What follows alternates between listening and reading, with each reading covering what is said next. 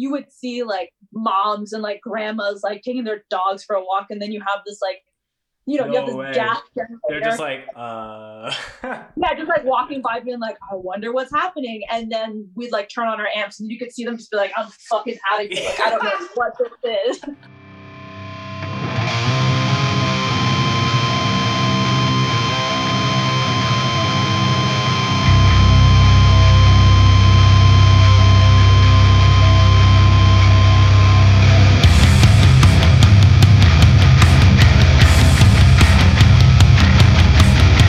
Yeah, we can just kind of get started here. So thanks again, everyone, for tuning in. This is another episode of the Scoped Exposure Podcast via Isolation Edition.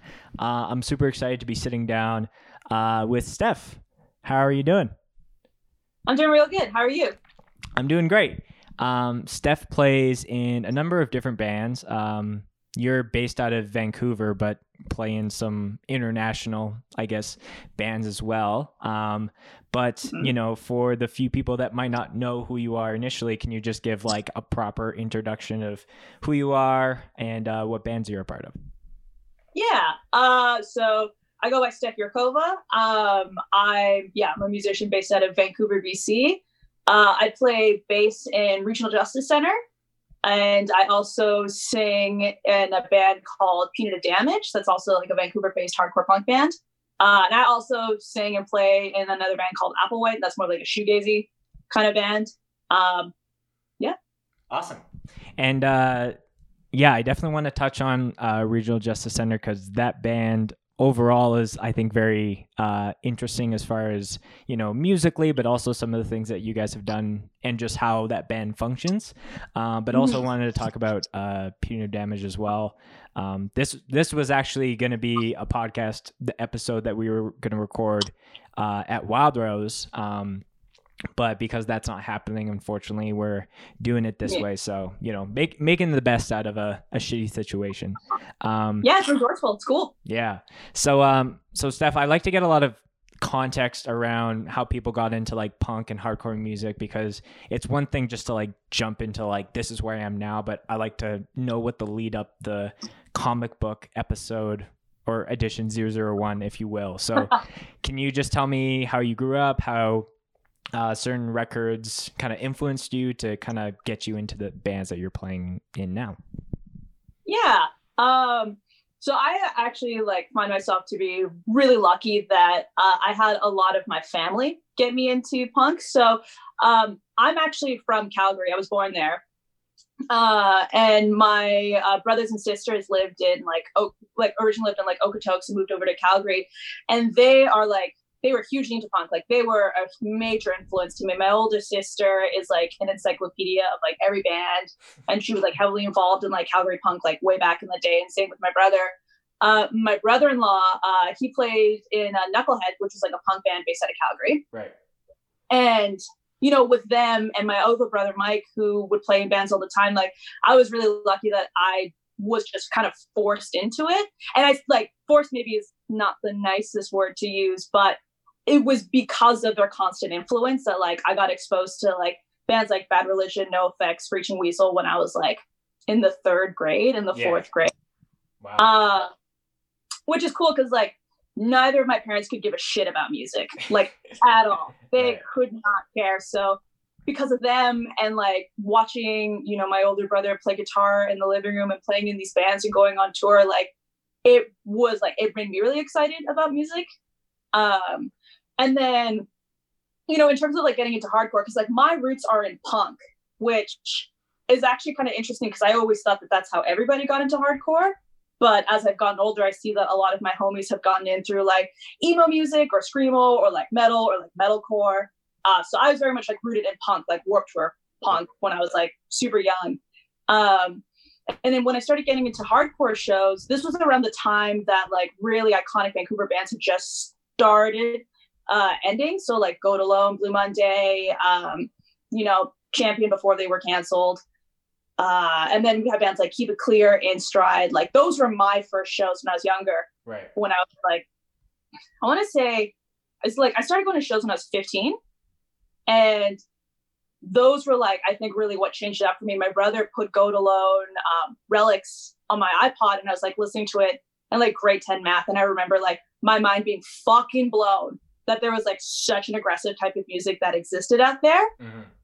And that's like what prompted me to like go to shows and start seeing like all these other bands, and like go to Seattle to see tons of bands all the time and stuff. So yeah, I always felt like pretty lucky, because a lot of like what got me into music was like my family and my friends.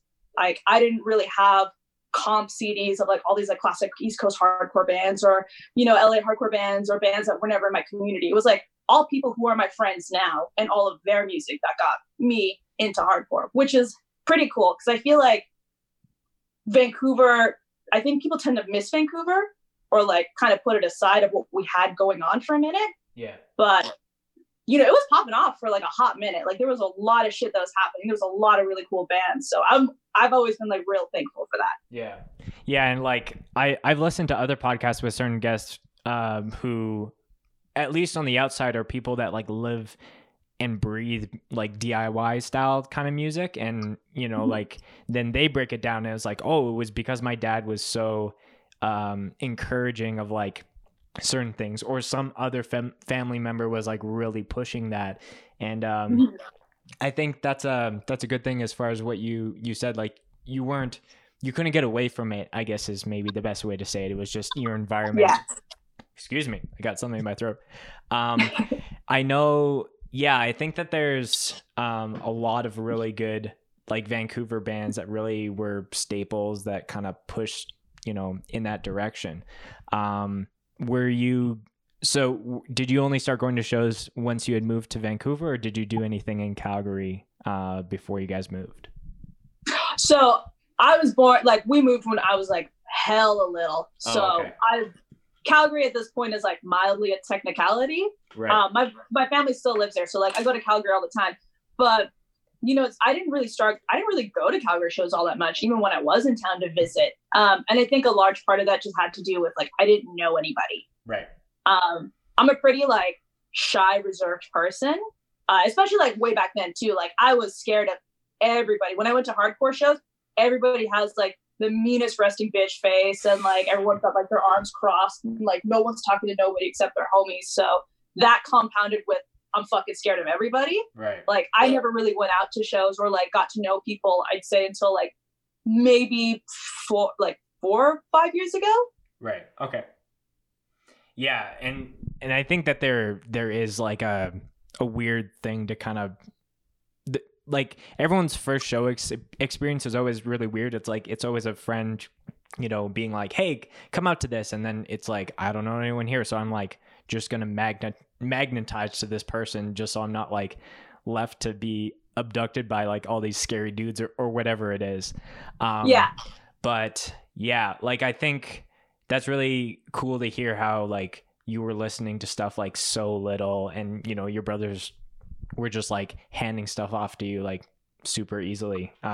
When did you originally start like playing music yourself? When it was like, I know that you play bass, but I don't know if you started with guitar and then moved to bass or something else. I started with bass, and I started pretty young too. So I think I was like, I distinctly remember my brother giving me a copy of Green Day's Dookie on CD, on like his CD player. He got a new one, so I got his hand-me-down that would always skip. And I think I was in like the 5th or 6th grade. Like I was pretty young, and like he had just started playing in bands all the time. Like he got like his like Epiphone Les Paul and like his like combo amp and stuff. And like because he started doing it, I was like, I want to do that too. Right. And so he's like, here's a CD, here's my old bass. Like he would like lock me in my room and be like, all right, figure it out. And I was like, yo, do you have any like tabs that I could use or something? And he's just like, we don't do tabs in this household. You learn by ear or you don't learn at all. Whoa. Like, he's like, let's set it straight. Yeah.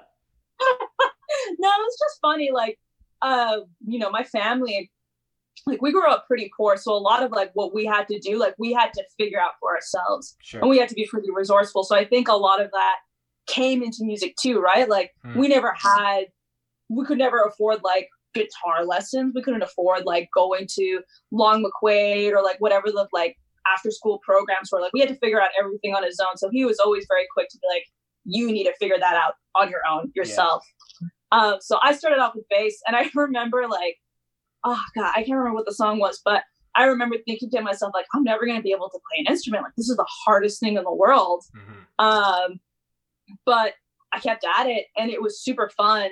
And I didn't really start like playing in bands until way later, because I grew up in like the suburbs of Vancouver. So I grew up in the city called Surrey. And there wasn't a lot, like there's no Surrey bands, right? Like it's like everyone either lived in like Vancouver proper or like way out in Langley for like a hot minute. But the funny thing is like when I first started learning and like when I first wanted to start playing in a band, I did not want to be a bass player at all. That was like the one instrument that I was like, there's no fucking way that I'm going to be the person playing bass. And a lot of that was just rooted in the fact that it was like expected of me to be the bass player because I was a girl. And people always said like, that was also like the period of time in bands where like people were like openly so fucked with the things they would say about women. Like, you know, saying things like, I remember like the B9 board sort of stuff saying like, if I see there's a girl in a band, I immediately dismiss it because I know it's going to suck. Or like, that was like the era of jokes where people are like, why don't you take girls on tours? Because they'll bleed all over the merch. Like weird shit like that. So because that was almost like an expected stereotype of me, I was like, there's no fucking way I am playing that stupid instrument because that's what they expect me to play. So I'm going to learn how to play guitar. So I kind of forced myself how to play guitar. And a lot of the band, like the really shitty bands that I first started off with, like I insisted on playing guitar. And I wasn't bad, but I wasn't great either.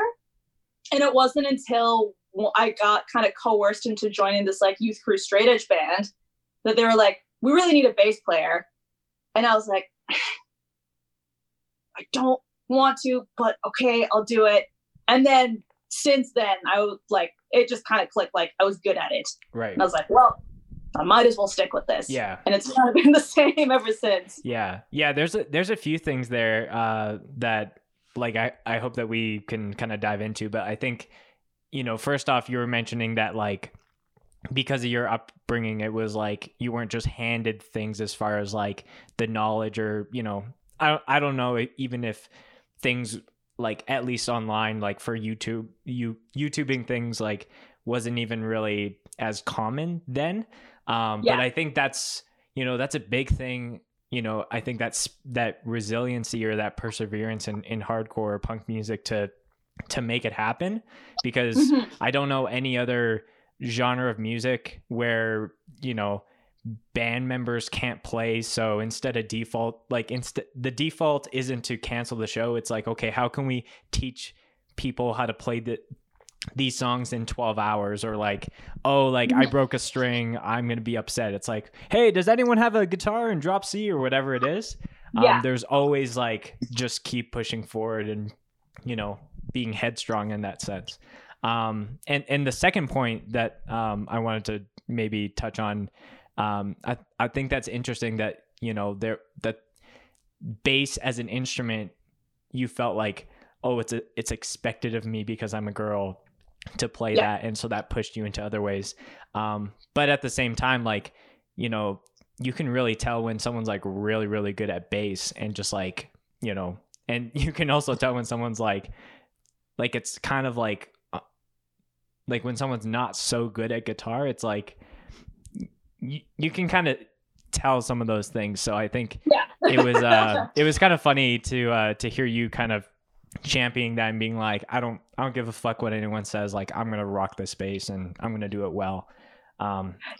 Yeah, I think that was kind of, because I think the thing that a lot, like, I'll fully admit, I don't think I'm a very good guitar player. I'm like competent, but like, it's not for me. Right. And I also think like, there's always like, there are people who can play bass and there's bass players. So they're two very different things in my eyes. And I feel very smug saying that. And I definitely don't intend to sound smug with that. But I think like a lot of people kind of underestimate the importance of like, you know, this other part of the rhythm section that like really holds down and like, I think can really make or break a lot of, can make or break, especially like in hardcore, like that is a real significant thing. And it's like, it's harder to play, right? Like the strings are heavier, your hands get tired, your hands hurt a lot more. Yeah. And it's always funny to me because I have a lot of friends who'd be like, oh yeah, I can do this shit, no problem. And then they would try and like record bass on something and they'd be like, yo, my hands were hurting so bad trying to do that. That was way the fuck harder than I expected it to be. Right. And like, I can't help but feel like a little bit smug in the back of my mind. So I'm like, oh, you think it's so fucking easy, do you? No, I think you're absolutely right that there are people who can play bass and then there's bass players, and like there are a few bands, at least off the top of my head, where I'm like, oh yeah, like I like this band a lot more because their, you know, bass and drum section is so tight knit. Versus just someone who's just playing a octave lower with less strings in a way. Yeah, totally. Yeah. And then, so what were kind of some of the first bands that you kind of started? Cause and maybe you don't need to go to like, this is the very first band I did. Cause some people are like, oh, I don't like, this is the first credible band, at least that I was playing in, like for punk or hardcore or whatever it is. Because at least for me, it's like the very first band I played in is like a pop punk band, and all right, let's skip that and the one after before we go to the real honorable mentions in a way. I definitely, I had so I played in this one. I'm not going to say the name of it because I don't want people finding this demo because that band was legitimately atrocious. But like, I played in this one band. It was the first band that like played shows. That's kind of my barometer for like what was like the first band. So the first band that I started playing shows in, I was 15 years old. It was with a bunch of people from Langley. This was around the time that I started going to shows by myself. Okay. Because I couldn't convince my friends in high school to come with me. And this is where I started meeting these other people. So I met this crew from Langley and we started this band. And I played guitar in it. And I was like 15 years old or so. We didn't do anything. We recorded a demo off of tapes and like we played a couple shows in Vancouver and then that was that. Right. But the first band that I think most people at least remember like way back when was like this youth crew straight edge band called Out of Sight. Okay. So like that's with like Chad and James and Alex who plays in Keep It Clear. Mm-hmm. That was the band that I got coerced into playing bass for, and it was just like dumb youth crew straight edge, right? We got to play shows. We did like a little stint over to Calgary, which was real cool. And it's funny because like a lot of people that like I'm friends with now, I met playing those shows, but like I just didn't remember them at the time. Right. But that band was like, as cheesy as it was still pretty cool too. Because I remember being like, I think I was like 17 years old when we got to play the React Showcase down over in Gilman. So like over in the Bay Area. Yeah. And I was still living with my mom at the time. And like my parents are, my mom's Mexican. So it was very much like I stayed at home. I did not fucking go out and do anything, let alone hang out with boys or travel with boys. Yeah. So I had to lie to her saying that I was like going to sleep over to the island while I was actually crammed in a van with like 17 other dudes doing the overnight drive down to Gilman for like the weekend. So we like went there, we played the show, we stayed for a day, and then we fucking like booked it back home. Right. And that like kind of gave me a taste of being like, oh shit, I really like playing music. I really like doing stuff. Right. Yeah, it's always funny to hear some of those lies or those like exaggerated truths. Because I think like unless I've met very few people where their parents have played live music and they've toured, so they like get the whole like jump in a car with like a bunch of strangers to drive 12 hours to go to a show and then drive back the next night. Yeah. So, like some, like whether you want to be upfront or like, I know the answer is going to be no, so I have to like craft my own way into this. I've definitely told my fair amount of tales to like make sure I could go on a trip or whatever it is. I still like to this day have to do that. Like I don't live with my mom, but like I'm close with my mom, so like I talk to her about everything. But like straight up, like if I'm going on like RJC tour or something, like I fucking just lie and I say I'm going on a road trip with my homies that are all girls, because she would have a fucking heart attack if she knew that I was in a van with like 3 or 4 other dudes for like weeks at a time. Right. So like to this day, as a grown ass fucking human being who doesn't live at home, like I still have to be like, my mom can't figure this shit out. Right. Yeah, and you kind of hit on maybe a little point that we can dive into, just like, you know, talking about being, you know, the minority in a band as far as like being the only girl with a lot of dudes or whatever. I think, you know, I've met a lot of people, and like I think on the outside there might be a little bit of like misconceptions as far as like what that's actually like. As far as like, you're just like, well, what about this? It's like, it's just another person like in the band. So maybe like did you have any hesitancies, at least in your first couple like tours like that, where like you were like, I don't know how things are going to go as far as like either being accepted or whatever? Or like, what's maybe the biggest lesson you've learned to kind of break some of those maybe misconceptions? I totally went straight for it. Like that never crossed my mind whatsoever. Because I just wanted to play shows. Like that's what I wanted more than anything. Especially like in a city like Vancouver, like there's a lot of bands here. There's a lot of bands that don't do anything. Right.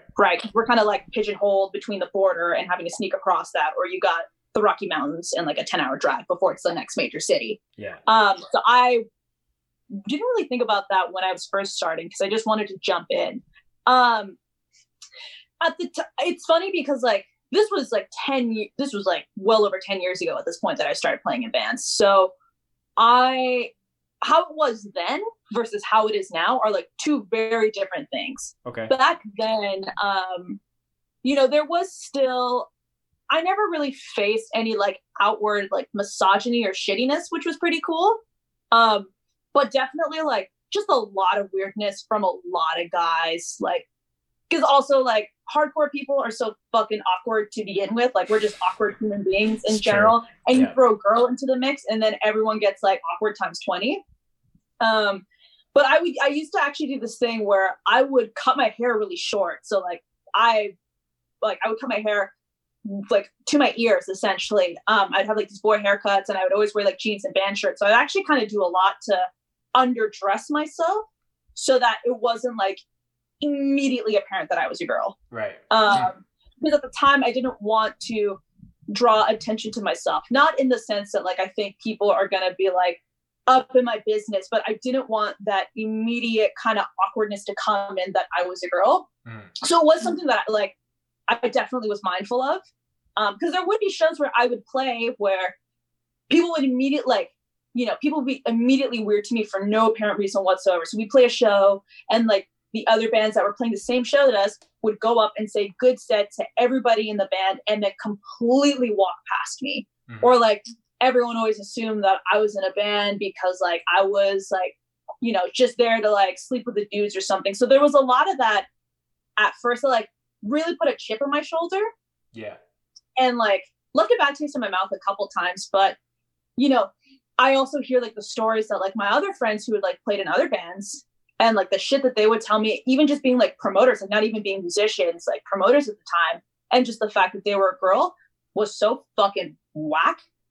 But, you know, that's like, I would say like 2009, 2010-ish was the different time. Whereas now, I would say it's a literal non-issue. Like, I don't think anybody bats an eye at like the fact that I'm a girl. If anything, like people seem like more excited to talk to me, which is like also really cool too, right? Because I feel like the spectrum where I originally started off was I don't fucking exist, to being recognized and like being treated with respect and like being treated the same as everybody else, which is ultimately all I've ever wanted. Like I've never really wanted to have any kind of like special status or to be treated differently. I'm like, I just want people to talk to me the same way they talk to my homies. Yeah. That's all it has to be. Yeah. And I would say like, now I was thinking about this the other day when I was going for a walk, like how thankful I am and like how lucky I am that I get to be in hardcore now and today with like all the different types of people that I know, and like my place in it as well, and like how comfortable I feel in it. Like I'm beyond lucky and I'm like real thankful and psyched because of that. Yeah. I think like overall, like the community has really come a long way as far as like having proper, not even proper, but just like representation for like, you know, like, you know, girls doing vocals, like all girl bands, like indigenous people, like the list Yeah. goes on and on as far as like, you know, you go to a show and you see a band. And like for me, it's like I don't even really, it was like, oh, I have to like this band because it's like a mix of whatever. It's like, is the music good? And, you know, like I'm even more excited if the music is good. And there's like, you know, diversity, I think, is always like super important. Yeah. I feel like Peter to Damage just recently did our tour with Scowl. And I thought that that was super bomb that it was like the touring band consists of two girls who are fronting the bands. Yeah. But like, you know, people were super hyped on it. And like, if somebody were to say that to me, like when I first started going to bands, like this is going to be a thing you're going to see. And it's going to be like hardcore punk bands, not like pop bands or whatever. Right. If someone had told me that, I legitimately would not believe them. Because I'm like, that there's no fucking way that A, people would want to see that, and B, that that's a good place that I'm going to be at. Yeah. Yeah. Cause like, I don't know, like there was like, I'm having flashbacks to this one show that we were filming at, I don't know if you know the venue Broken City here in Calgary, but it was Waster, Snake Pit, which is like a local band here. And then like there was these two other bands that were kind of weird, and I was like filming them, but like one of the girls, there was a band that it was more like rock singy, like it was kind of a weird show, but she was like dressed exactly like Daphne in a way, like from Scooby-Doo. And I was like, yeah, this is cool. But it like for me, it always kind of feels disingenuous when a band, like if someone wants to dress however, like go for it. But when there's like, it's all kind of centered around that musically too, it just kind of feels like I lose touch with it personally. I like seeing however you identify, like rocking out, like that's what gets me excited to see people like, express themselves that way. Oh, sorry, I didn't mean to interrupt you. No worries. That was like one of my favorite things with that's actually like one of my favorite things about Scowl. So I don't know like if you check them out or if like you know what like everyone in the lineup looks like, but their singer Kat, she is so fucking cool, because when I first heard those vocals, I was like, damn, this dude sounds fucking crazy. Like this is cool. This guy sounds mean. And then you see her and she's got these like fucking huge like fake eyelashes, this like super gorgeous makeup, like the cutest outfits ever. Like she's like a very well-dressed, super beautiful woman. And it's like you have this person who's dressed up like really cutesy and then sounds fucking psycho. Cool. At the same time. Yeah. And I love that it's just like nobody's batting an eye and being like, this doesn't add with this. They're just like, yep, this is the vibe. This is Scowl. They love flowers. She sounds fucking maniacal. This is cool. We are into it. Mm-hmm. I do want to get into that tour that you guys did, because that was kind of like in the midst of this whole like quarantine-ness. And I saw that you guys played Under a Bridge. But before we like kind of change gears, I know like there's a topic, because I think this would, you know, we're on this path, and I think this would be a good thing to hit on too.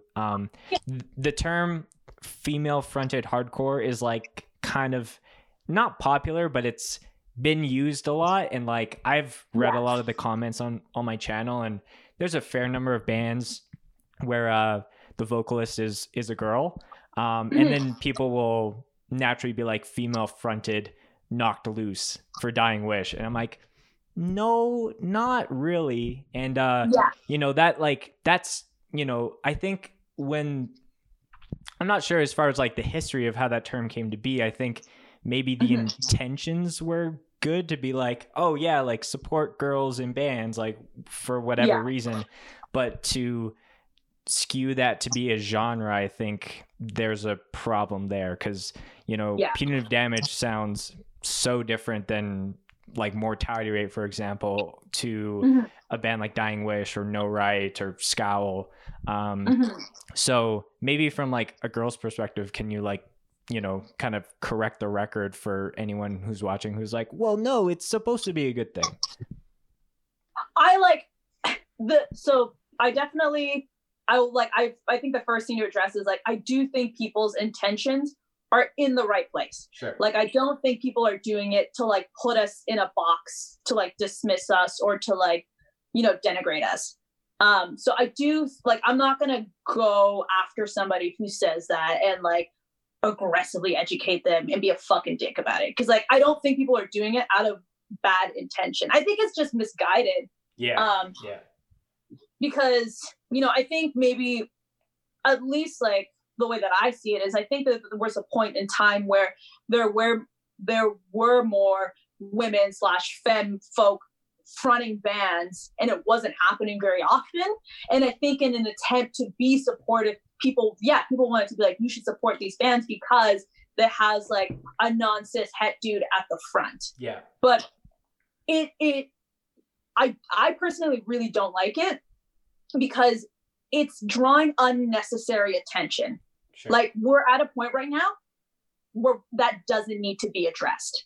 Because I think like if you were to switch that phrasing out with like anything else, it sounds a little strange and out of place, right? So you'd be like, Sure. oh, this is a dude-fronted hardcore band.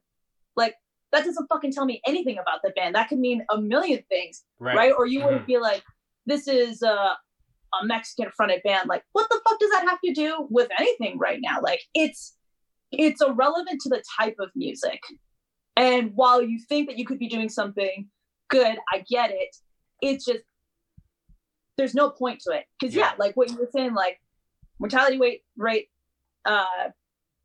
Dying Wish, and like all these other bands, like we don't sound anything alike. No. So to put us all in the same bucket, it just doesn't make sense. Yeah. So I've had people say like, you know, like, oh, this is like a female fronted band, and like my initial reaction isn't to be like, I'm gonna fucking blast you on social media and shame you. It's just like, I get what you're trying to say, but you know what? Like, it's 2020.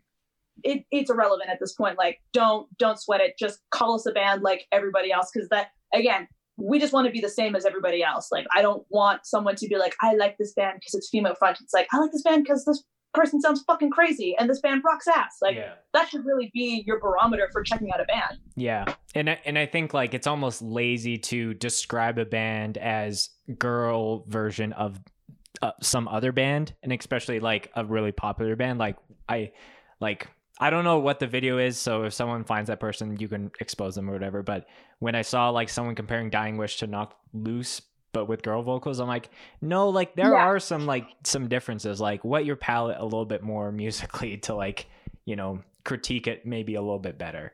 Yeah, exactly. Yeah, it's exactly it. It's just an unnecessary detail at this point. Like, I wouldn't sweat it. Don't worry about whether this band is fronted by a girl or not. Just check out the band because you fucking like them. If you put something as like female fronted to dismiss it, then I'd be like, oh, okay, well, you're trash. That sucks. Like, don't be like that.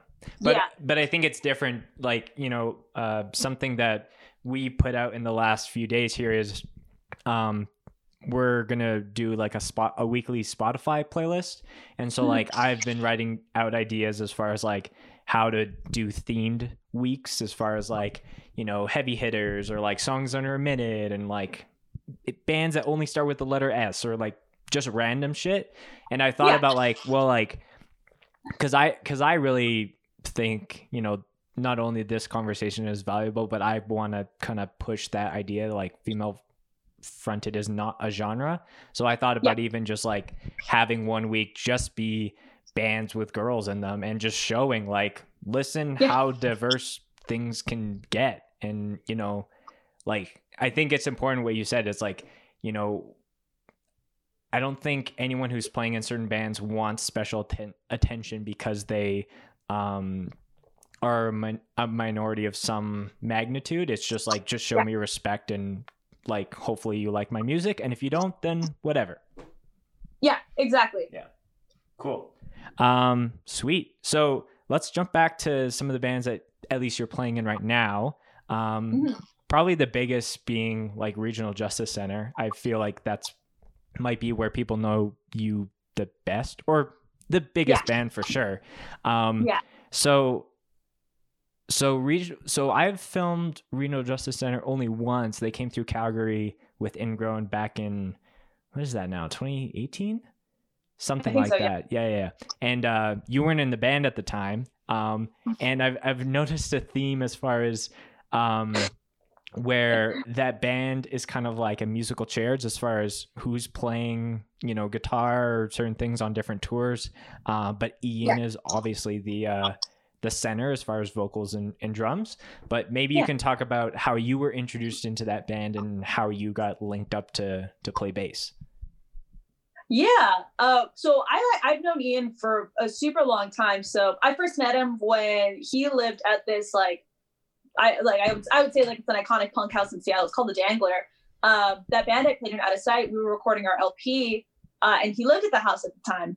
Gotcha. And the first time I met him, I remember he's super friendly and super nice. But like one of the first things he said to me was just like, "Yo, you sound like you're from Minnesota." And I was like, "What the fuck? Excuse me?"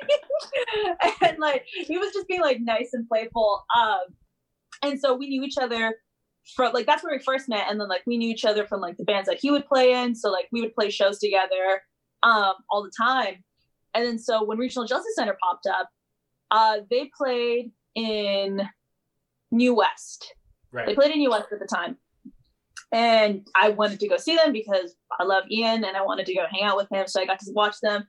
And like I'm gonna be 100% honest, and this will be a little surprising to some people, but like I did not give a shit about Power Violence. I could not fucking care about Power Violence in any capacity whatsoever. Right. But because it was my homie and he was doing something that had a lot of substance to it and like was something personal and different, that got me more into it. Sure. And so, Ian has always been really supportive of me as a musician with like other bands that I played in. Like he had always been really supportive of me. And, like him just talking about like RJC and stuff, the whole rotating cast is honestly to keep up with like Ian's ability to go on tour all the time. So, sure. Because he's able to, kind of make his own work schedule and stuff, like he can make the time for any tour to happen, whereas most normal people can't. Right. So the whole rotating cast was basically to accommodate this tour schedule. So these things would come up, like these tours would come up, and not everybody can tour like a bajillion weeks out of the year, right? Like most people can do like a couple weeks out of the year. So it was just finding people that he liked and just being like, "Can you do this? Okay, great. Come on in." Yeah. And so we had talked about me playing in RJC for a minute, and I was super down. I wanted to play a bunch, and I was actually supposed to play, I believe I was supposed to play that tour, but maybe it was that tour or it was another one. There was one of those I was supposed to play, but unfortunately, I had to deal with like a lot of personal issues. Like I had a lot of family members who were really sick at that time. Yeah. So like there was one tour I was supposed to do. It might have been that one that I was straight up like, I fucking can't. Like I had to bail last minute because of all these other things I had to attend to. And then I think the first time I started playing with RJC was the 2019 winter tour when we played the American South. Mm-hmm. Yeah, I think I was like when I was actually able to, because like there are a bunch of times where like I was almost able to and I would just miss it by like because there was a date I couldn't do or some other kind of circumstances happened. So like there was a lot of chances to be like, can I do it? I couldn't. Can I do it? I couldn't. Can I do it? I couldn't. And then finally I got to the one where I was like, yes, I can do this. Let's go. Right. And like as far as the other, like, is it kind of like, I'm kind of curious on the logistics if Ian just has like a group text with all these potential guitar players and bass players and then being like, hey, I can do this in 3 weeks.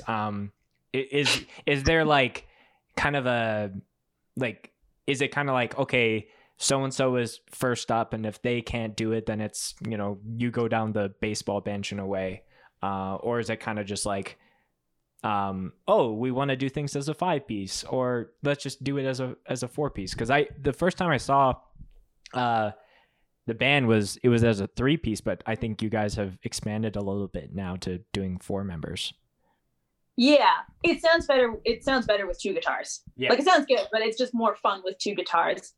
I think it was just a lot of it is just finding people who like, there could be a show that's happening in LA, for example, and it could be like a one-off show. So like we have like there's homies at you know, have played before that could just as easily like fill in and like play those shows. That's like, it's just logistically easier to get together and like practice versus like me flying down and like doing all that stuff.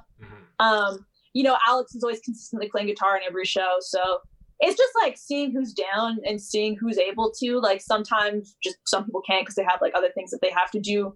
Or like, because all of us play like in a bunch of other bands as well. So it's also a matter of like, you know, this person can't do this because they're on tour. This person can't do this because they're like recording or some stuff. So it's like finding that nice group of like people that you trust and you really enjoy spending time with. I think he's done like a good job of like narrowing that down. And it's just a matter of like who can and who can't. Yeah. Yeah. And it's like a little, like, it's probably a little bit nicer to like not have like the insane like responsibility of like always having to be at like certain gigs when it's like, oh, if I'm feeling the pressure to like, I have personal stuff or family stuff in the mix and like I can't do it, it's actually not gonna fully lose the opportunity for the band. Like other people have the chance to step up in a way.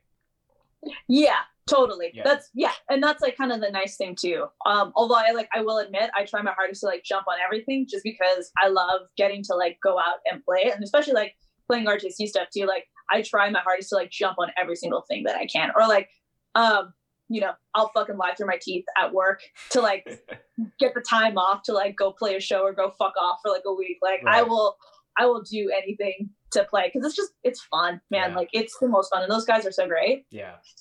What's been like maybe one of your favorite opportunities that you've gotten to do with that band? You know, we did that full US tour, which was like super awesome. I never thought I was going to be able to do anything like that. And that was like a crazy move of like, I quit a career job to go jump on that tour because it was like what I wanted to do more than anything. So we did that. And then we like came home for like a week and then we toured Japan right afterwards. So getting to tour Japan was actually kind of mind blowing to me. So I feel like with a lot of people in bands, especially like punk and hardcore bands, usually like you do some sort of like West Coast, East Coast tour, and then you eventually play Europe at some point. Yeah. I have still never fucking played Europe. Like this is one of my like goals that I'm trying to get to. And like all my friends have been like, oh, I played there like 3 or 4 times, like just so blasé about it. So that's been like the one place I've been trying to play the most. And like with other bands, like thankfully to cool opportunities, like I instead have played countries like Japan, or like other bands, I played Cuba. Like those were like my first international tours, but like Europe is still fucking not there. But like definitely playing Japan, because I legitimately never thought that I would be in a band that I would get to do that or that people would want to do that, let alone have it actually happen. And playing Japan was really, really fucking cool. Yeah, like I was kind of scrolling through your IG feed just before we were on the call, just kind of like being like the Japan thing I think I saw while that was happening, but the Cuba, I was like, oh, like, you know, like there are some places in the world that you almost don't think about, like there's a punk Cuba scene. Oh, dog. Yeah. So like, you know, like something that, you know, at least that I'm trying to do with like our platform is like showing that like Western Canada as a whole has like scenes in multiple cities, and we have good bands that are, you know, making waves as far as like touring and, you know, putting out good releases. What was maybe like the biggest takeaway for some of those international tours that you did, as far as like, wow, like these people like really, really appreciate that this, you know, I'm just this like small person from Vancouver, but like even just this small band from the States, like to fly over and play these shows, like what was the biggest thing that surprised you about that? Yeah. So I'm also going to clear up that RGC didn't do Cuba. That was another band I played in. Oh yeah. Sorry. I meant to, I should have separated it there, but yeah, played both, but not that band. No, I realized when I said that, I was like, oh no, this sounds confusing. Let me fucking fix that real quick. Yeah. I will say that like, 2 things that at least I have noticed between the two, is that playing in those countries, people are just way the fuck more hyped on coming to see you in seeing a band play because we are so used to having like, we're so fucking oversaturated with the different types of bands that we have. Like, one, we have like access to, you know, I would say like North America is where most, I would say like, is where hardcore happens, right? Sure. Yeah. And you know, we're kind of the first to know about it, and it's really easy for us to know through like our friends and everything. And like we can go and fly to the East Coast in a couple hours to go see any bands. Like there is a lot for us here in Canada and the United States. And then whereas in those countries, like those scenes aren't as fucking big. And it's even things that like those scenes aren't as big because even just something like getting access to an instrument or a space or getting an amp is not as easy as it is here, right? Like, you know, Canadians will only get this, but like we can go to fucking Long McQuaid and like walk out with a guitar and pay like $20 for it, right? Right. And we have so many things that we could look through. We can go through Craigslist. Everybody's selling their shit all the fucking time. And then, you know, you go to like the thing that I noticed in like Japan is like places are small. Like nobody has like a jam space that's like a garage or like the basement of a house. Like everyth's so small and compact. Right. So, like you have to go to these studios, which are also really small and compact, to go to these venues, which are also really small and compact. Yeah. Because it's like, you know, it's a city that's built on top of itself. So there's obviously like there are bands that are happening, but not to the same magnitude as us. And I think we don't realize that like we can get shit so easily. We can make stuff happen so easily. And there's a lot of those challenges that happen over there. So when you go to play places like that, bands touring from other countries is like kind of it's a bigger deal. And more people are going to go out of their way to see what's up. And they're not going to be afraid to be psyched on it too. Right. That's the thing I noticed about Japan and Cuba was that if people are psyched on it, they're going to fucking tell you. Whereas like here, everyone's like, you know, we're like, everyone's cool, like cool guy mentality. Everyone's like, 6 cents, that was fucking bump, bro. Yeah. Like cool. Very kind of like, we're trying to like be chill. Whereas there, people are like at the front and they're super pumped and they're just fucking like, they just want to talk to you all the time. Yeah. And I really like that because like, to me, that's pretty refreshing. And it's also, it kind of makes me realize like, fuck, I'm really lucky that, you know, I complained that like Vancouver's a city that's kind of closed off on its own, but I'm like, yeah, I'm closed off on its own, but I can still get to wherever the fuck and see most other bands pretty quickly, whereas people in these countries can't. Yeah, no, I think that's actually a really good point. Like, that, like, as you were saying that, like, it had a flashback, because I know, like, Sunny has gone over to Japan a couple times now, like, filming with some different bands for certain fests. And I remember he put out a drum cam video, and someone commented like, why does this, like, they were using like B8 cymbals, like the cheapest stuff that you can get your hands on, and they were complaining because like the cymbals sounded shitty, but like not knowing, like, you know, like it might be a lot harder for these people to get like quote unquote good or staple gear choices, and, you know, having to work with like what they can physically get their hands on. I think that's a really interesting thing that most people probably didn't realize. Oh yeah, it's like the level of access we have to shit up here is like, it in comparison to like a country like Cuba is just, it's wild, dude. It's night and day. Yeah. And like, you don't think about that though. Like, you get mad, like, I don't know, I'm thinking of like some fucking nerd friends of mine who get like really hyped on gear, and they'll be like annoyed because this shop doesn't have like the specific type of fucking SG that they wanted, or it's like, oh, you know, I like this guitar, but I don't really like this type of pickups, or like, yeah, you know, the finish is not really speaking to me. Yeah, oh, it's got the semi-gloss finish, I'm not really into that, or like, I don't really fuck with rosewood necks, but like maybe if I change the hardware and that, like, we're fucking nerds, right? Straight up, and that's cool.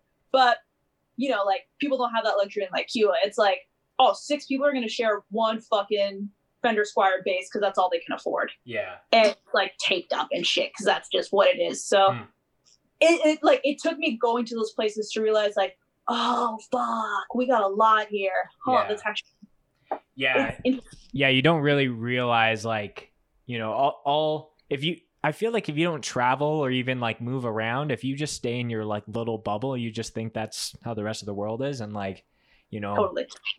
like I'm originally from Winnipeg, and then when I moved to Calgary, which is a much larger city, like hearing people complain about how long it takes to get across the city, I'm like, you don't even know. Winnipeg transit is the worst.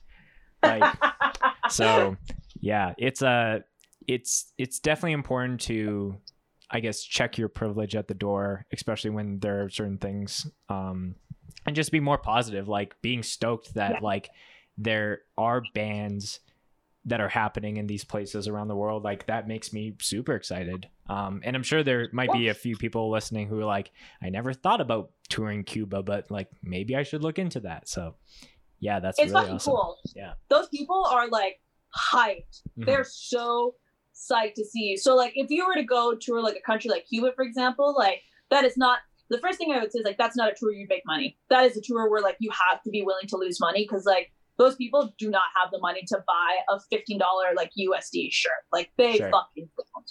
But I will say, if you ever get the chance to, those people are just like, they're so fucking hyped. And you know, even lightly touching on like Cuban punk scene, like Cuban punk is like has a really rich and fucking like real DIY like history to it. A lot of people don't realize that, you know, during the Cold War, like being a punk was a real fuck you to the government. And a lot of people worked around, like if you were a punk in Cuba during that time, like you're against the establishment, you're against like all these things. And if you were a punk during that time, you straight up got excommunicated from your fucking family, from your communities. Like you were not welcome. You would get the shit kicked out of you by the cops. You would get thrown in jail. And like the government took care of the people. But if you were a punk, which is, you know, against the man, then like you were left for fucking dead. And you know, there's like a group of like these Cuban punks called Los Frikis, where they found a workaround to, you know, kind of stay true to like who they were and like, you know, what they believed in by purposely infecting themselves with HIV. Because if you were sick with HIV, the government had to take care of you regardless of what you were. So you had people who were making, like people don't fucking realize it. And like, could you fucking imagine, like people get uppity about like, you know, like, oh, someone told me I can't like wear this type of shirt or whatever. And then it's like, could you fucking imagine being so like in a situation where you are so committed to what you believe in that you are willing to make yourself actually sick with, at the time, what was a disease that killed the shit out of you, right? So that you could continue to be like, this is who I am and this is what I am. I would like highly encourage people to check it out, because you know, would like if you were to ask people like, would you infect yourself purposely with a life-threatening disease? Would you infect yourself with the coronavirus so you could go to a hardcore show? Like that's kind of the same thing. If you had your homie with coronavirus like come up to you and say like, will you sneeze in my face for the sake of coronavirus, like for the sake of punk and hardcore, right? Would you do it? Fuck no, we wouldn't. So like, sorry bro, I'm just gonna stay at home. Yeah, exactly. So that's like that, like we don't fucking know that. We don't have to think about that. So like, you know, getting to go there and getting to like meet a lot of those people who are in those communities and stuff was fucking cool. And that is like, I don't know, to me, I'm like, that is really cool that you are willing to die for what you believe in. Yeah. So like, it's like getting to like non-traditional places like that, like you get to learn a lot. You get to meet a lot of really fucking cool people. Yeah. Do you want to quickly shout out any Cuban hardcore or punk bands that either you got to play shows with that, you know, if someone's like, yeah, like I do want to learn more about just that scene overall? Off the top of my head, I can't remember. So here's the other thing as well, is it's hard to keep up with who's happening where, because social media is really heavily restricted, and like getting access to recordings is really hard. So right now, like I don't know who's still there. Off the top of my head, I can't remember who they are. Like maybe I can like send you something to like put like the links at the bottoms. Yeah. But yeah, off the top of my head, I can't think of anything. I would just say like, if you have the chance to go to a show in Cuba, like fucking do it. Yeah. And yeah, if there's anyone who's listening who's like, I really do want to, like, I'll chat with Steph and we can do some research and just include those notes in the show notes. So to kind of transition back to some more North American tour stuff. So Punitive Damage is the other band that you're doing vocals in. Um, so can you kind of do like kind of give me the intro around that, because you guys recently just put out some new music, and then we can kind of transition into the Scowl tour. Yeah. So like, wait, was it what? Oh, just as far as like, how did that band form? Like, did you just have an itch that like, because that's not the first band that you were doing vocals in, but like, you probably just like, okay, I want to do this again. Was that kind of the thought process? Kind of yes and no. So, me and my brother Mike and our former guitar player Kenny Lush at the time were like all kind of at this position where we were in bands that, you know, we wanted things to happen, but they weren't happening at the rate that we wanted to, or there was some stalls, or just like for whatever reason things weren't like, we weren't able to like get these bands to like tour and go do stuff. Yeah. And like we were like collectively frustrated. And Mike and I had these old recordings with that we had written with Alex, our drummer, from before, of like music that we were always super proud of, but like we just never did anything with them. Sure. And Kenny Lush was kind of the catalyst, and he's just like, let's just like, why don't we just start a band? Like, why don't we just go start a band that does the things that we want to do? And like we were at like the Palette Coffee on like the corner of Knight and Kingsway. Like I remember this distinctly.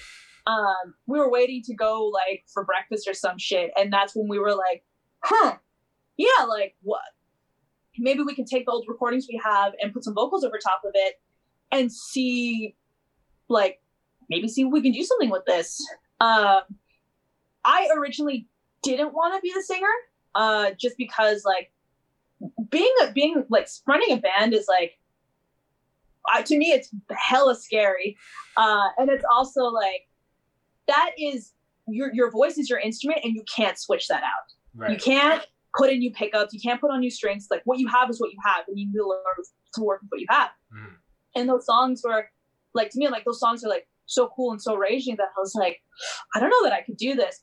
But the main motivating factor, and this sounds real bad, is that I had been in bands that had been ruined because of singers who had really bad singeritis. And like singeritis. Yeah. Can you break that down? Singeritis is like just another way of describing somebody who's like, it's a way of singling out singers as like divas. It's like singeritis being like, well, I don't want to do this, and my say is like the only say. Gotcha. So there were bands that I had played where like the singer called all the shots. So like, you know, you couldn't do anything without the singer because like, you know, the band wants to go on tour, but like the guitar player can't go. Like you can swap out the guitar player if they're okay with that, right? You can swap out you can get a fill-in drummer, but like you can't really get a fill-in vocalist without it getting weird. Sure. Yeah, I agree with that. So like I had a lot of bands that were kiboshed because of like things like that. And so I was like, if we are going to have these songs out there, I with good conscience could not put that responsibility on anybody else. I cannot guarantee that another singer can't fuck this up, but I can guarantee that I won't fuck it up, and I won't be the one to stop things from happening. Right. So that's actually the main motivating factor of like why I was like, okay, I'll sing. Yeah. Because I'm like, I can count on myself to make sure that if we ever get presented with like a tour or like a show and stuff, I'm not going to be the one who'd be like, no, we're not doing this. Right. Yeah. So it was kind of like my way of ensuring that the band was going to do something. Interesting. Yeah. Yeah. And like, yeah, I think that there's like, it's always it's a weird balance of like finding people who are like good at their instrument, but also like they want to do shit, but at the same time, like you enjoy hanging out with them. And sometimes like that trio is hard to land, and it's kind of rare. Like some people are super good and they're homies, but they don't want to tour, so like they just kind of stay in their region. And then there's people that they are homies and then they want to tour, but they suck live. Like there's, you know, the trifecta is very rare. Like the three-way Venn diagram. Yes, absolutely. Yeah. So as far as like, you guys have put out 2, I guess, EPs or demos, whatever you kind of want to call it. And then your newest release, that's kind of, you guys put that out and you hit the road kind of immediately after.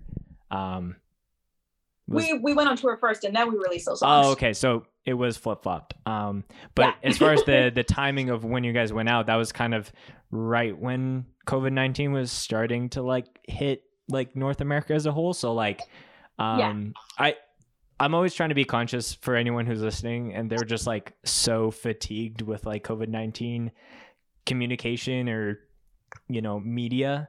But I'm kind of interested because like, you know, as you guys were announcing shows, I was like, I want you guys to finish this tour versus like having to read because of this, like we have to turn around and go home.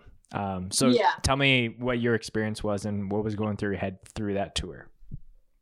I'm going to be completely honest. Like when leading up to that tour and as that tour was happening, like I did not think that that like the COVID stuff was as serious as it was. Like in my head, I was like, we're fucking freaking out again about something that like isn't really that big an issue. Like we do this every time, we're breaking out. Like we need to chill out. Like I had like my sister calling me being like, you shouldn't be doing this tour. But it wasn't as bad. Like when before and as we were on it, it wasn't as bad. Right. Yeah. Because this was like really very beginning of March. Essentially when you guys started it. Yeah, exactly. And like at the time there was like a couple cases. Like I don't know when the first confirmed case was in BC, but it was probably around that time. So it's still like it just wasn't real to me. So all of us were just kind of like, eh. And then, you know, I would consider us extremely lucky that like we booked it at the time that we had did, because I think we were even like before when we were originally planning it, like we almost booked it a week later. And for sure that would have been fucking canceled if we booked it a week later. Yeah. So I cannot like, I'm so thankful that we were able to get in while we could. And like, it ended at the perfect time because I had, RJC was supposed to go do a string of shows over in Texas.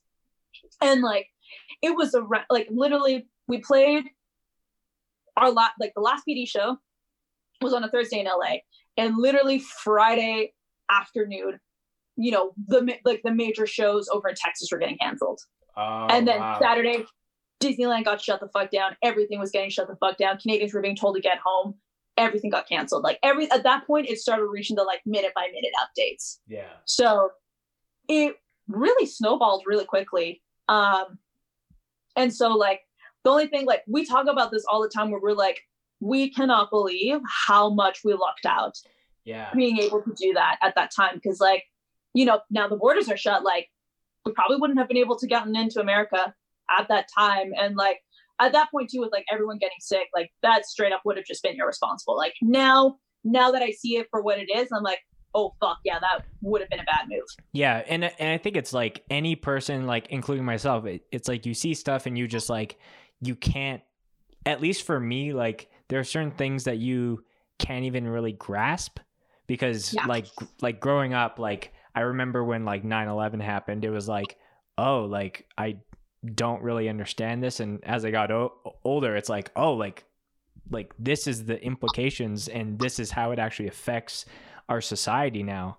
But I'm sure like for people in New York, like it was almost like a regional, like obviously a bigger deal in the States and obviously a way bigger deal for people that live in New York there. But this has really touched every part of the world, like every industry that you can name off the top of your head. Like, you know, it's been really surreal to even like think like, okay, I've been home for like the last 3 weeks, only have gone out to do like groceries and dog park and that's really it. But yeah, so that probably was kind of, you know, someone looking out for you in a way, because you literally went at a crossroads, like, okay, I finished this tour and I'm supposed to go and do this other thing, but this is happening, so I should probably, you know, pack my bags and get home. It like in a lot of ways, like it still doesn't feel real to me, because like I just feel like I'm living in like those like, you know, like I feel like I'm living like the movie like Contagion or like whatever, you know, Outbreak. Like it still doesn't register that this is like my day to day. Yeah. And like there are parts of me like there are times where I'm just like, fuck, that might have been the irresponsible thing to have done. But I don't know, like, I would consider like Punitive Damage and Scout, like I would consider us fucking lucky that we were able to get at least one of the last West Coast tours in before like everything has like, as of now, completely shut the fuck down. Yeah. Yeah, and I guess it's like up to personal opinion whether it's like, you know, because the last thing that like the thing that I hate is like seeing videos of like people policing like social distancing for like someone at a Dollarama. It's like, no, like this is my cousin, like someone I'm related to, and you're yelling at me because we're standing next to each other. Like that shit I don't think is good.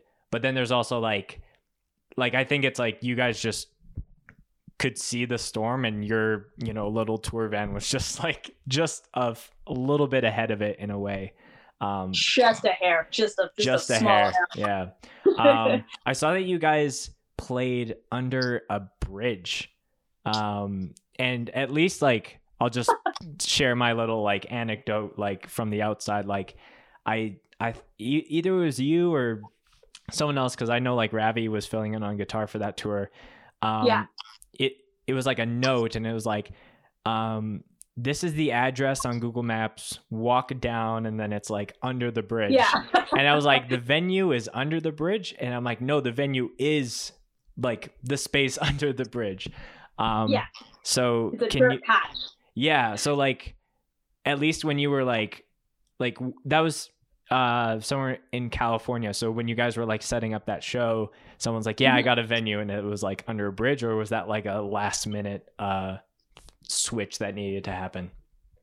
No, that was straight up like from the get-go. So Malachi and I were talking a lot. Malachi plays guitar and skull, and so he was just like, he originally like planned it with some friends of ours in Chico, and he was like originally a little afraid to propose it to us, to be like, yo, there's a Generator show happening under a bridge, and he's just like, fuck, what if they hate it? What if they think it sucks? Right. And it's like, he hit me up about it. He's like, how do you feel about a Generator show?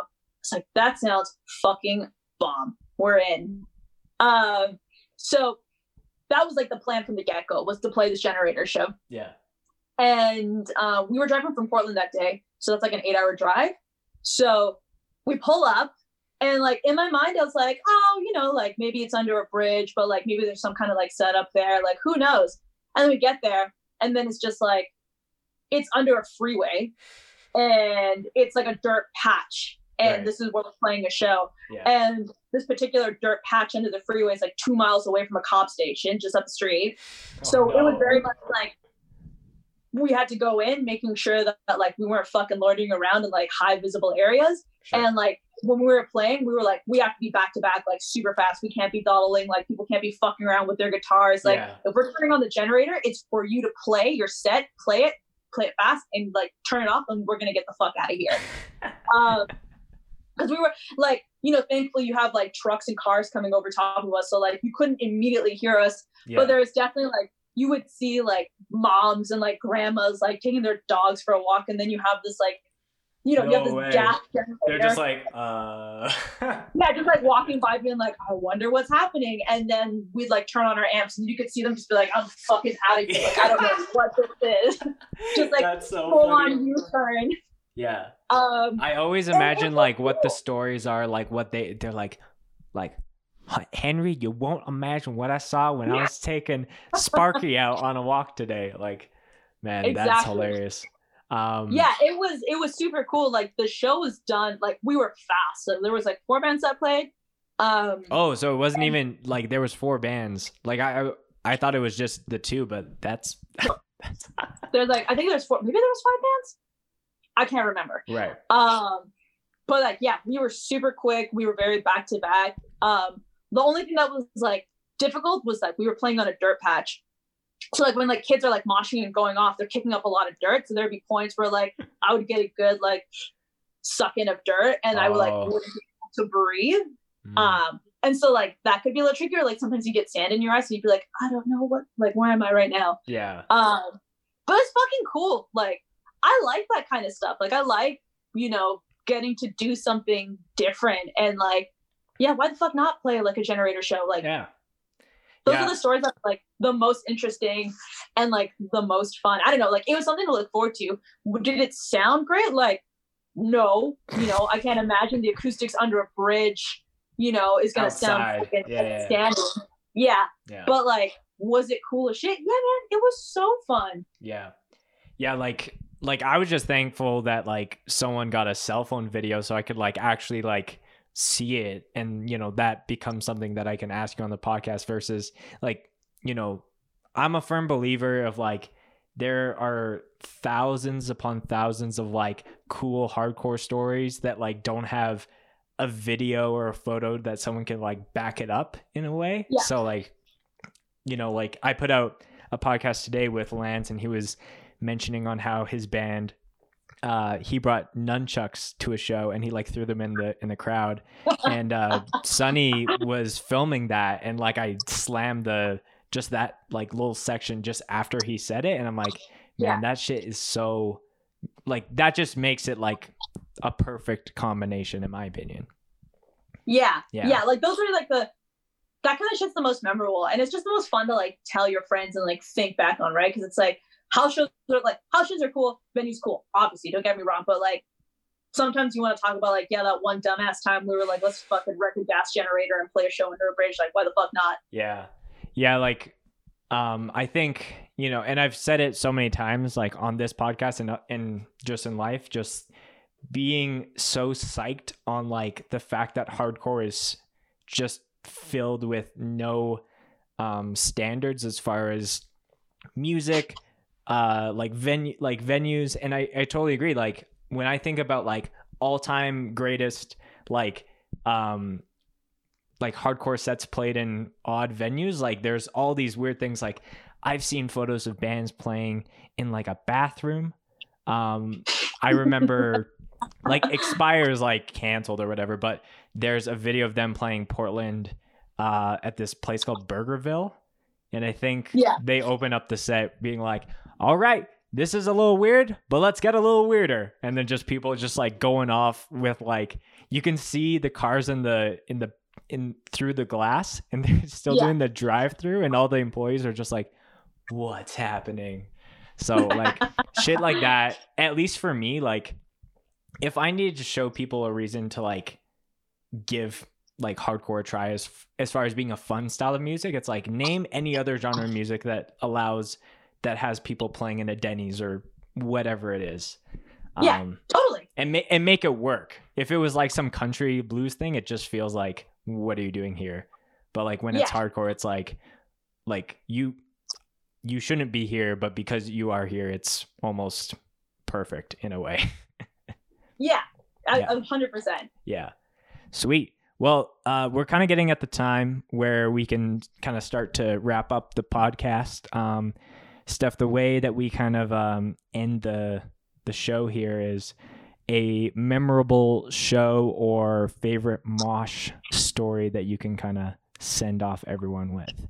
And that doesn't need to necessarily be like, I punched this dude in the face. It could just be something that you saw at a show and it just like imprinted on your mind. Damn.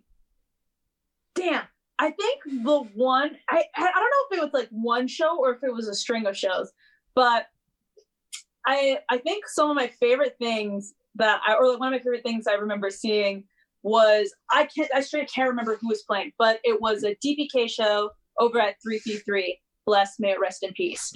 Some band was playing, everybody was going off. There was a ton of people there. There was like, everyone was having such a good time. And then at some point in the show, I don't know who it was. I don't know who was the one who did it and who's the one who was in it, but somebody decided to take one of the garbage cans at like the side or the front of the venue, empty it out, and then just put it on top of their homies and kick them into the pit. And then you just had a garbage can with legs like moshing into other people. And I feel like I love that visual. There's just like a consistent theme of like Vancouver hardcore and the fucking garbage can coming back at some point. So it was either like, I don't know if this was at one show or if this was a couple shows.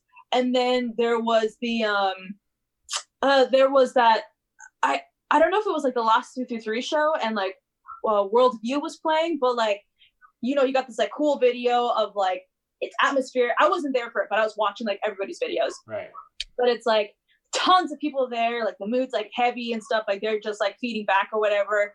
And like you have like, I think it's like Andy Numata is over, like their guitar player is just like over, and you just see him look over and kind of move to the side because somebody had thrown a garbage can at him. And so like the garbage can came back after like years of not being around. Wow. So just like that kind of shit, the 333 garbage can, I really hold a special place in my heart, and I hope to see some rendition of that in the future somewhere else. Yeah. Hopefully it lives on. I'll echo your garbage can appreciation, because that brought up, I haven't thought about this in years, but there was one show that I was playing. It was at the Purple Room in Winnipeg. It was like a kind of DIY space, kind of just like white walls. And I think Extract, that was the band I was playing in. We were playing, and like someone grabbed the garbage can and threw it, but it like still had garbage in it. So like just shit flying everywhere. And it was like during the last song, last breakdown. And then as soon as the set is over, like, and I think this is just like textbook hardcore, because everyone's just like going like, yeah, just shit is going everywhere. And as soon as everything's over, everyone like, okay, and picks it up and puts it back in the garbage. Like immediately, like responsibility kicked in, and everyone so cleaned nice up. Yeah, exactly. But just like, I can't believe that happened. So shout out to the garbage can moshers in Vancouver and around the world. Steph, thank you so much for coming on and sharing some stories and some perspectives. I think this has been super valuable, and hopefully gives some insight on a number of topics that we covered. As far as how people keep up with you, keep up with your bands, are there any like social tags that you want to kind of say, and I'll just kind of include them? Yeah, so Regional Justice Center is on Twitter and like Instagram. You just look up Ian's Instagram. So I think it's like Ian Patrick Shelton. Yeah, Punitive Damage has a Twitter. If people want to we don't have an Instagram, but if people want to say what's up, my Instagram is up. So it's like Steph X Cherkova. People are welcome to say what's up, say hi. And then you can find us, you can find RJC on like Spotify, Apple Music, Bandcamp, same thing with Punitive Damage. If you do a simple Google search, you'll find us pretty quickly. Yeah.